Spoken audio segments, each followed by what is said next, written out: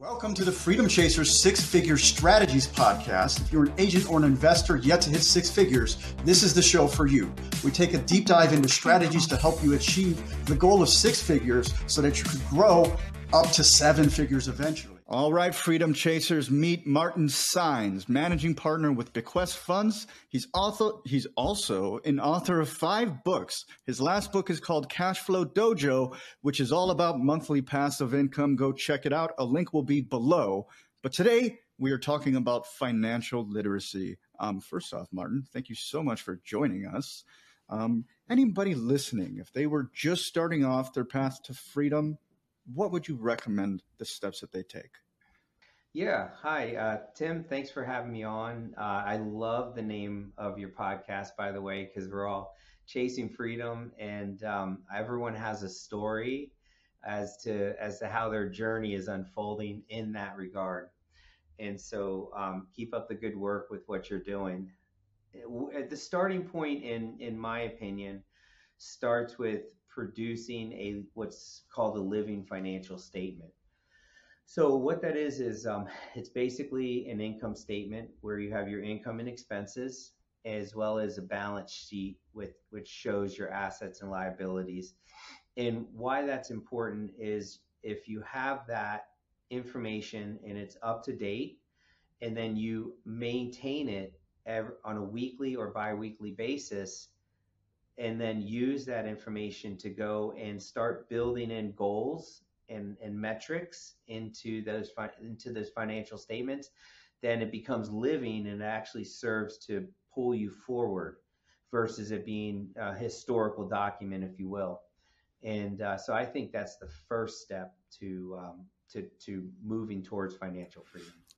This is beautiful, because it seems like my financial literacy might not be quite as high as it should be. I'm familiar with P&Ls and things of that nature, but it sounds like this is a little bit more complex. So let's dive a little bit deeper into what a living financial statement is for those that are uninformed. Yeah, absolutely. And I'd be happy to share this with any of your listeners, if they so choose, because this I've been using this. I created it and been using it for the past 15 years. And so what I look at from an income perspective, most people look at income in terms of what they're actively working towards. But for myself, what my wife and I have done is we actually build out we separate out active income versus monthly passive income. And then so we look at what's coming in actively. I operate a fund with my partners. I have active income. And then I look at what comes in from a monthly income perspective. And then that number that comes in gets placed against a monthly income goal I have for myself, a monthly income passive goal for myself. So I'm able to see what percentage I'm off from my goal with monthly passive income. So it's all about in time, you're going to reduce the level of effort that you're placing towards active income, and you want to replace that with monthly passive income, but you don't want to do it at the time that your effort is diminishing. You want to do that today when you still have more energy. So that's on the income side. On the expense side, I separate out living expenses and business expenses. So for living expenses, that's like gas, rent, housing, utilities, that kind of thing, things that you need to live in your day to day. And then I look at business expenses, which are assets you acquire by which you take on liabilities, and you pay for those liabilities on a monthly basis.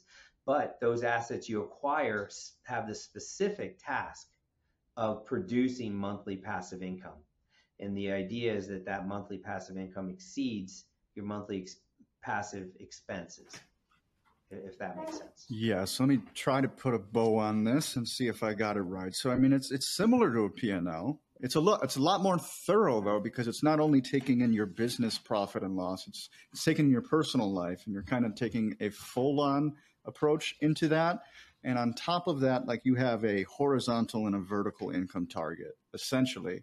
And your goal is to limit your daily activity so eventually you can live on the passive income, if I'm following you correctly. Yeah, it's not, but it's not just about the monthly nut that you're working towards on a monthly passive income level. So on the asset side of the fence, you're breaking out liquidity that you have cash in the bank versus assets that produce monthly passive income. And then I also have a category for assets that provide a store value. So their sole purpose is to be there in a rainy day or be there to accrue an appreciation and a value over time. But my main focus is to grow my assets that produce monthly passive income while building my liquidity, cash in the bank, and then using some of that monthly passive income to actually buy stores of value, buy assets that have stores of value, so that I'm building. It's a wealth preservation technique. So that if I get busted out in one or two categories with monthly passive income, I still have a store value if a rainy day does hit. Okay, so this is a very all-encompassing plan. So you alluded that this is your concept earlier. Is that correct? Is this something you developed yourself? Uh, I don't know if it's my concept. I'm not taking credit that way. I'll tell you that I started doing this, well over a decade ago with my wife. We meet on this weekly, and it's just part of our fabric for our family. And so I've built it. I've morphed it over time. It's and beefed it up. I have a like a beginner's template that I can send out where people can use that and customize it to their own situation. But in that respect, it's my very own. But I don't know if this concept is mine or what have you. But I know it's needed. Absolutely. It sounds brilliant. Like just you breaking it down for me. It's just like I need to do this like immediately. I love that you meet weekly with your wife and you go over this. Could you kind of give us a broad strokes overview of what that meeting looks like? Because I think more people should be doing that, not only for business and things of that nature, but for personal reasons too. Like, Yeah, so you can meet and discuss, risk factors with some of the assets you're acquiring to produce more monthly passive income. You can discuss where you are with cash in the bank, how it should be best used. Sometimes I have a decision, right? Like, woe is me, I have a decision to make, but should I buy another asset or additionally subscribe into a private placement that produces monthly passive income, or should I use those same dollars and buy gold coin and Bitcoin? And so I'm making those decisions with my wife or whomever your partner or what have you is, and then as well as looking at your debt situation to make sure that you're not over leveraged, that you're careful about what you're spending, and you can have discussions on income, discussions on goals. You can say, hey, our goals, we need to have more, have stretch goals. We need to expand our horizon and really challenge ourselves to earn more passive income this year. You can have all these goal setting type questions.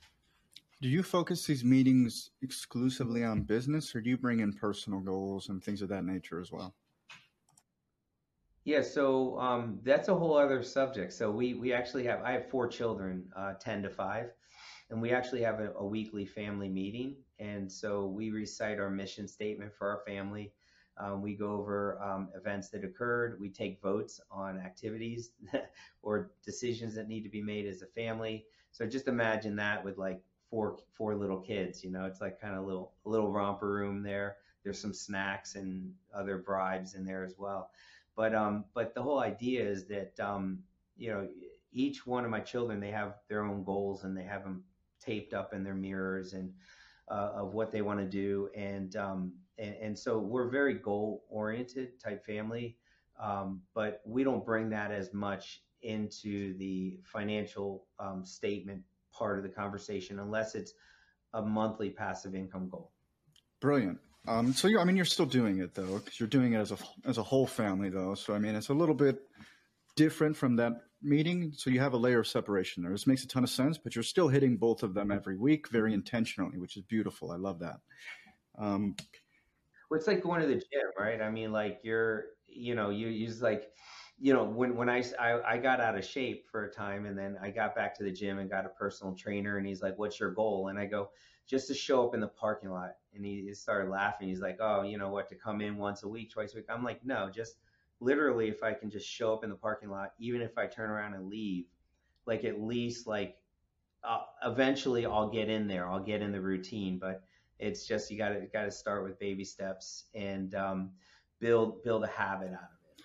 Absolutely, 100% agreed. Like most people, I tell, like, if I'm going to recommend a book, I'll give them a trio of books. Like, read The Compound Effect, read Atomic Habits, and then read The Slight Edge.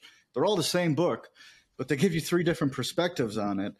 Basically, yeah, I mean, lace up your shoes every day if you want to go run. At least do that. If you do that at a minimum, you're going to go run eventually, right?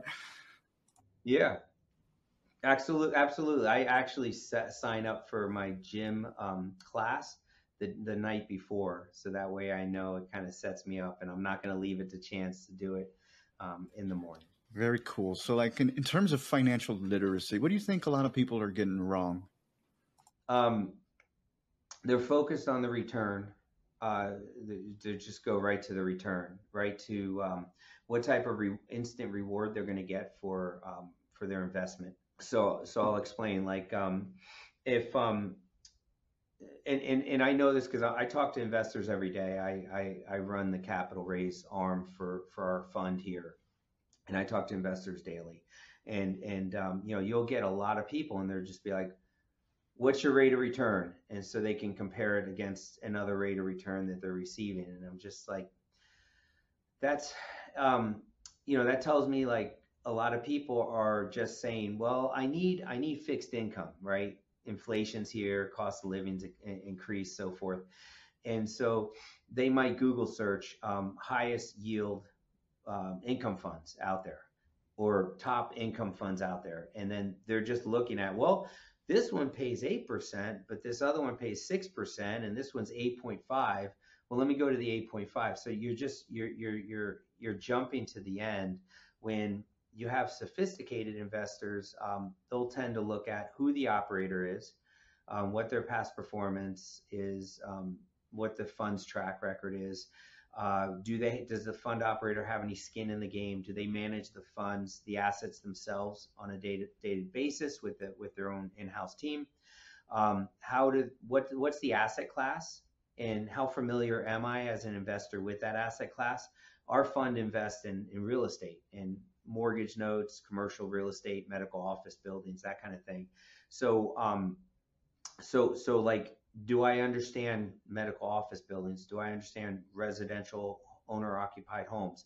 And then so I'm familiar. Okay, well, what is the due diligence process that the operator takes on to make sure that they're buying these assets, correctly, and they're buying where it's sustainable? And then once you ask all these other questions, how accessible is the operator? How transparent are they with their financials? And all these questions are answered to your satisfaction. Then and only then it's like, well, what's the return for this opportunity? Because you understand all the risks and you match it up to see if the reward's worth it. Absolutely, 100% agreed. I love that you're talking about doing due diligence on their due diligence. Yeah. That brings up a question to me immediately. So, like, when you're doing this due diligence process, which is brilliant, by the way, thank you for laying that out. What kind of red flags are you looking for? Like, what are the things that stick out to you and you're just like, ooh, that's not good? So I can speak from due diligence perspective when we're acquiring mortgage loans, or I can speak to it from an investor looking at an operator. Which do you prefer? Let's go with the first one, and then we'll get into notes later. Okay, so as as an investor looking at an operator, you want to understand what type of leverage they have in place to make sure that, because leverage is usually going to be first in line before you as the preferred investor, if you're a preferred investor. So you want to understand the pecking order in terms of who gets paid out upon liquidation. You want to understand what their history of payouts to investors are, and have there been any late payments to investors? If so, why? Is there any fund administrator oversight over the fund? So in other words, are these fund operators doing their own taxes? Are they basically certifying themselves as a quality fund operator, or is there a third party that has oversight over their financials, over their operation, that can give you an independent opinion as to how the fund operator is performing. Access to their financials, you may not be able to understand their financials, but you can have a CPA review financials and give you some a sense of how solvent that fund is. And so also too, can you go to the fund operator's office and meet the managers? Can you meet the owner? Can you meet the team? Or are they some back office place, working out of the basement of a home and no accessibility? So you want to understand that, like, how do they communicate? Do they send out monthly statements to investors? Do they send out quarterly statements with their financials? What's their level of communication? And then the last thing I'm going to say to that is that how is their payout structured? So like in our case, we pay monthly back to the investor. So if a fund operator is receiving income on a monthly basis, then it's only fair and right that that operator pays you on a monthly basis, because guess what? Your expenses are due on a monthly basis. Absolutely. Thank you for that thorough answer. So when you're looking at any type of opportunity, what kind of risk factors are you looking into? If there were three or something like that, what would you give me? Yeah, I would just lay out the three. Really, the operator risk is, I'd want to know that the operator is a thought leader in the space, that they do a lot of social good, that, they're visible. So in other words, really successful fund operators, they speak at industry conferences. They are, they do blogs, they do podcasts. They're not hiding under a rock. And so they're very visible. Now that's not the end all. That doesn't mean they're not going to take your money. So don't, or that they're incompetent. Don't get me wrong, but that's at least the first step to know that you have access to that individual. I want to know if they have money in the fund that they're managing. So I'm the largest investor in my own fund. I have over $1 million just in one fund of cash. So you want to know that the operator is not just managing the day-to-day affairs, and they have sweat equity, which is great, but you want to know that they have that, plus they have financial skin in the game, because it's almost like a financial planner that says, go buy Apple stock, and it'd be like, how much Apple stock do you own, Mr. Financial Planner? And they're like, I don't own any, but I think it's a good idea because I don't know, whatever reason. And so it's just, they're getting fees, that. And then I would go into the asset class. I think it's so critically important that investors invest in where there's assets that they understand, the simplicity factor. So we also invest in energy. So if you come to me and you're like, Martin, what's your asset? What assets do you acquire? I go, real estate and energy. I go, I don't know, like, the world, I could throw food in there and I'd probably like catch basic necessity needs that we have as a society. And so I can explain that in a way that people can understand. But if I'm like, mining uranium, whatever, like, what does that exactly mean? And that just might be, something you shouldn't have to like, really study hard in terms of what the asset class is. It should resonate to you in some way. Okay, so I mean, you touched upon this a little bit. So you focus on real estate, which is housing. Everybody needs housing, and you focus on energy, which the world doesn't function without energy. But tell me a little bit more about energy. Mm-hmm. Like, what types of energy you guys do in wind, solar? I mean, you said uranium, so it sounds like nuclear might be on the list. Give me an idea what that looks like. So actually, about every other month, I spend a good week out in an oil field. So we have a very strong partner who's been drilling for oil and gas out in outside Tulsa, Oklahoma, for the past 13 years. And so it's a mom and pop operator with no leverage. They operate with same principles that we operate with at BQuest. And so we're doing some exciting things with them, including mining Bitcoin. So we just launched a pilot test run for that. So we're going to be using flared natural gas to power diesel engines and that are going to mine Bitcoin right on the oil fields. So it's a good use of renewable energy. That sounds very cool. Is that a unique innovation, or is that something other people are doing too? Just curious. Yeah, it's really in its infancy, just like Bitcoin in general. But yeah, there's with the skyrocketing cost of energy, and that's really the largest cost for mining Bitcoin. We're taking that cost out of the equation with our operation, so we're going to be able to mine Bitcoin, at a fraction of the cost that other on the grid operators operate with. And so we should be pretty competitive, and it should be pretty exciting to see how that rolls out. But we have an operator that's been running an IT company for the past 20 years. He's been mining Bitcoin professionally for the past 2 years, and so he's going to be taking the lead to get that off the ground. That sounds very cool. Very tremendous stuff. So, I mean, we're going to pivot a little bit here because I know you're a node investor, and I think I'd be remiss if we didn't get into that at all, because it's not a topic we've discussed much on this show. So, since it's a fairly new topic to the audience, most likely, could you give us a broad strokes overview of what node investing is real quick, and then I'll dive a little deeper in it. Sure. So node investing means a lot of things to a lot of people. There's various ways to go about node investing. So I'm just really giving you my business model, if you will, and so take it for what it's worth. 2013, I started acquiring distressed mortgages from the secondary mortgage market. So what that means is you go into an institutional bank, PNC, Wells Fargo, Deutsche Bank, Citibank, on and on. Take out a mortgage. Well, a percentage, usually around 4% of those homeowners, go into default at some point in their life. They go through a divorce, they lose their job, they have a health issue, and so as a result, they stop making payments.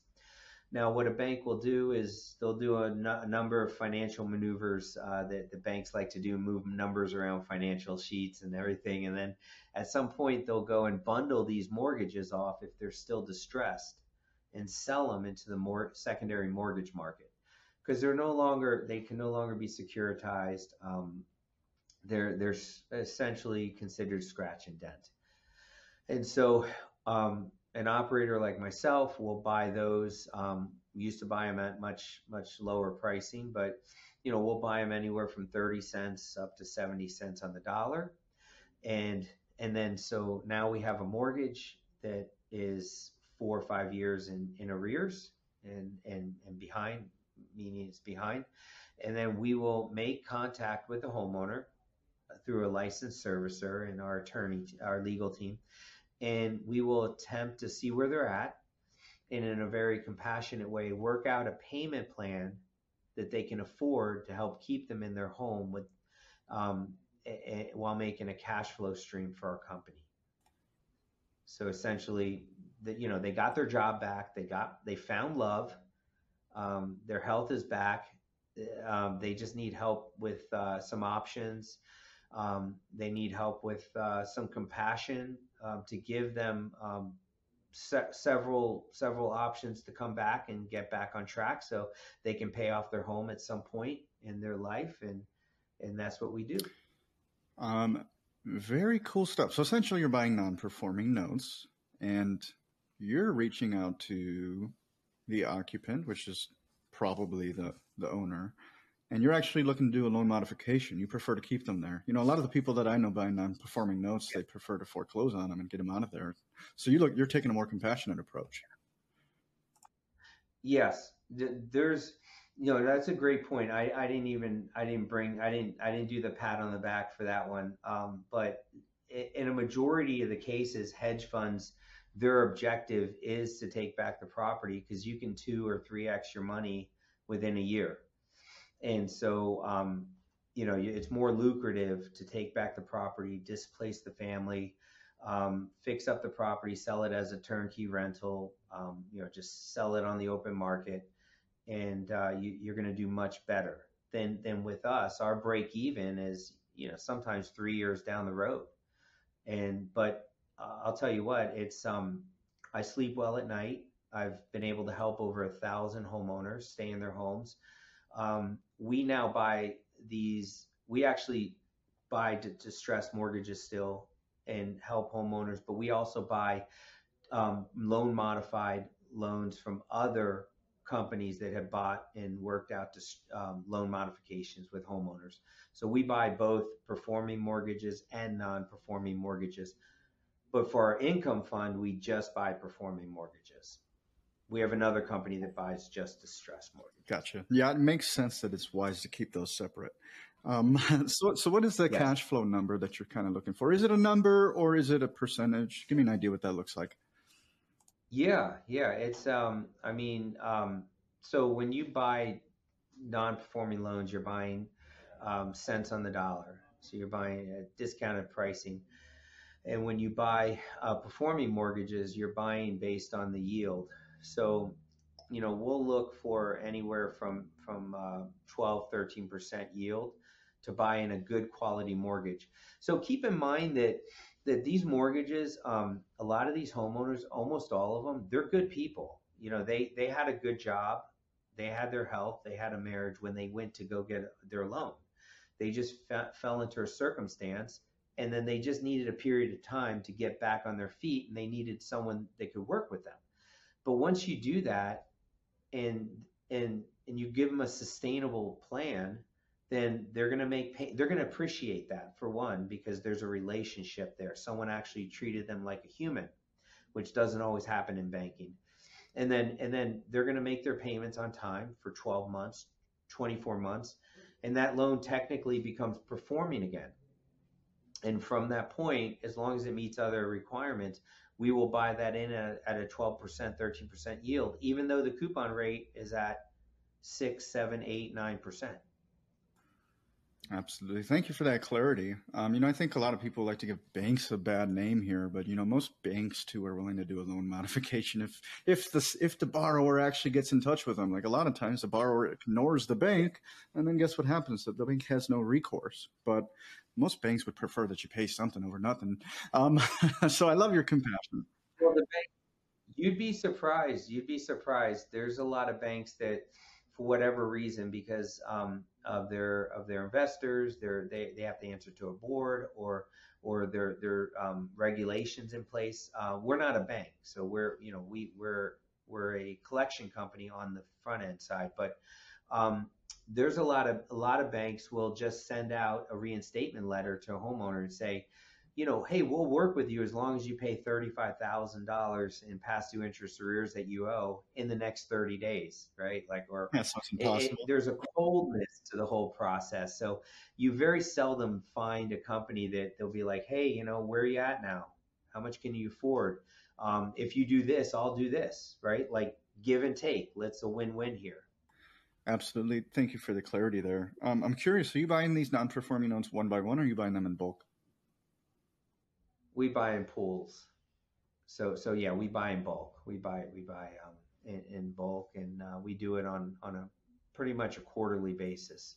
Beautiful. Thank you for that clarity. So we run due diligence streamlined. So in other words, like you buy one mortgage, think about what a bank does when you get a mortgage.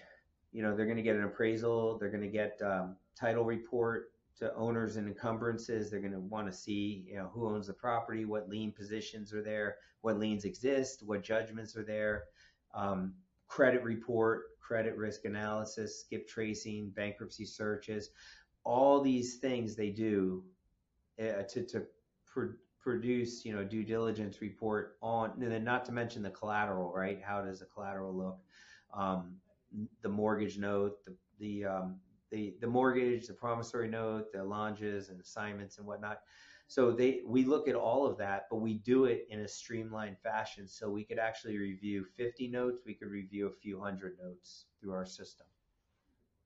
Very cool. I'm going to go back a little bit because I'm curious, since you are so willing to work with these tenants, I'm curious if that's become a value add somehow on the back end, because what I found interviewing a lot of successful people, I find that the people that are most compassionate and are willing to give the most tend to be the most successful. So I'm curious if that has wound up coming back as a boomerang in some way, or is it just, you sleep better at night? Yeah, I think that goes back to the first part of our discussion, right? Like, who's the operator? What's the asset class? And when people know where our heart's at, when they know about our practices, when they know we're actually, these mortgages are not just providing a 9, 10, 11% return back to the investor, but they're actually doing good for people. Like, we're a it's a social good for this world. And I think when investors know that, there's a lot that appreciate that part of it. Absolutely. That would make a big difference to me when I was investing. So, I mean, I could see how that would transfer to other people. Um, Last question I Yeah. have about notes, because obviously you must have a pulse of what the distressed market looks like right now. I'm curious what it looks like on a national level. I know in my state of Illinois, it's pretty high. But I'm curious, like, what's your perspective on that? And do you see foreclosures coming back again? Because REOs are kind of non-existent at the moment. Yeah, it's yeah, inventory, the retail side of real estate is still, on the residential side, is still pretty hit. Um, but yeah, I do see a turn. I mean, you have record high consumer debt now, over 16 trillion, and it's going to catch up to the housing market, and especially with the increase in interest rates, people don't often think about the impact of the interest rate hikes. They see it from the perspective of, oh, well, 30-year fix is this, but their credit card may have jumped from 20% to 30%, or their car loan may have jumped up when they go get a used car. And so it drives the cost of consumer goods and services all across the country, all across the world. And so there's an effect to that. And I think not only will we see more foreclosures, but I think we'll see another bankruptcy spike as well, with personal and business bankruptcy filings. Thank you for that information. It might be depressing, but it's important for people to know. So, um, Well, that's what goes back to the financial mhm. statement, right? Your living financial statement, and seeing that you're not over leveraged, seeing that you can manage it, seeing that if you're not hitting your active income goals or your monthly passive income goals, hold yourself accountable and start getting creative. But the first way to get creative is to become aware. And so once you're aware of your situation, then you feel the burn, then you start thinking about ways that you can create additional streams of income for yourself, and then become debt free from a bad debt perspective, and start building assets that produce cash flow. Thank you for that thorough response. It's one of my favorite questions to ask people. Um, Martin Saenz, if you had $1 billion in the bank and 100 lifetimes of cash flow, how would you spend your time? I would spend it delivering the message of spreading monthly passive income to the world. So I would just go right into full-time education mode. I feel like I'm there now because I'm constantly educating investors. I'm going to go off tangent here. There's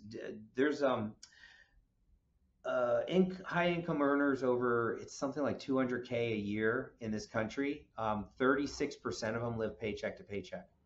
You'd be That is amazed absurd. that I talk to people constantly, yeah, that that do not have a penny in monthly passive income, and they're ready to retire in a few years. They may have a few million in 401k, but that doesn't equate to the 20K a month they need to live how they've lived for the past, whatever number of decades. And so I feel that part of my purpose is to spread financial literacy in the little ways that I know how, and so I would just do that on a larger level. Love it. I love it. I love asking entrepreneurs that question because they tend to say they'll continue to work, but it's usually for a Yeah. passion play, less than a monetary play, which is beautiful. So thank you for answering that. It's Yeah. my favorite question because it tells me a lot about the person. Um, Martin, so like, what is your vision for this year? I mean, it's not really that new anymore. We're into March already, but like, what do you think you guys want to accomplish in the next 12 months or so? Yeah, so we're raising $50 million this year to buy a few medical office buildings and as well as an investment into oil and gas. I'm excited to see that come to fruition. Privately, I'm chipping away.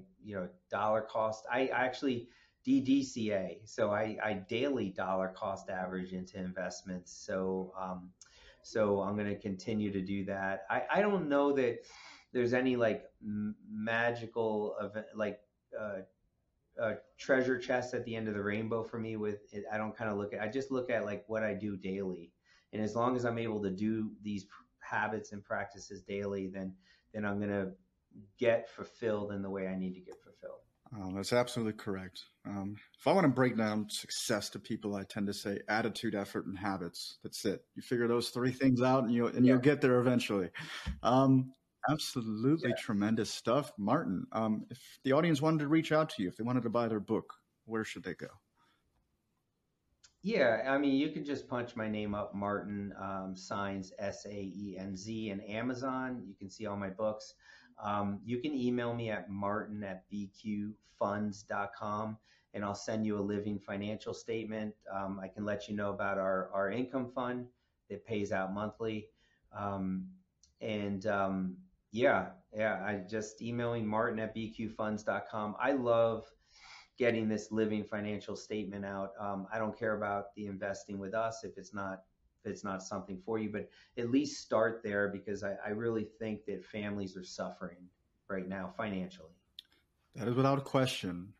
Martin Saenz, I just want to thank you so much for giving us a glimpse into your life and into your business. And to those of you out there chasing freedom, freedom is accomplished one action at a time.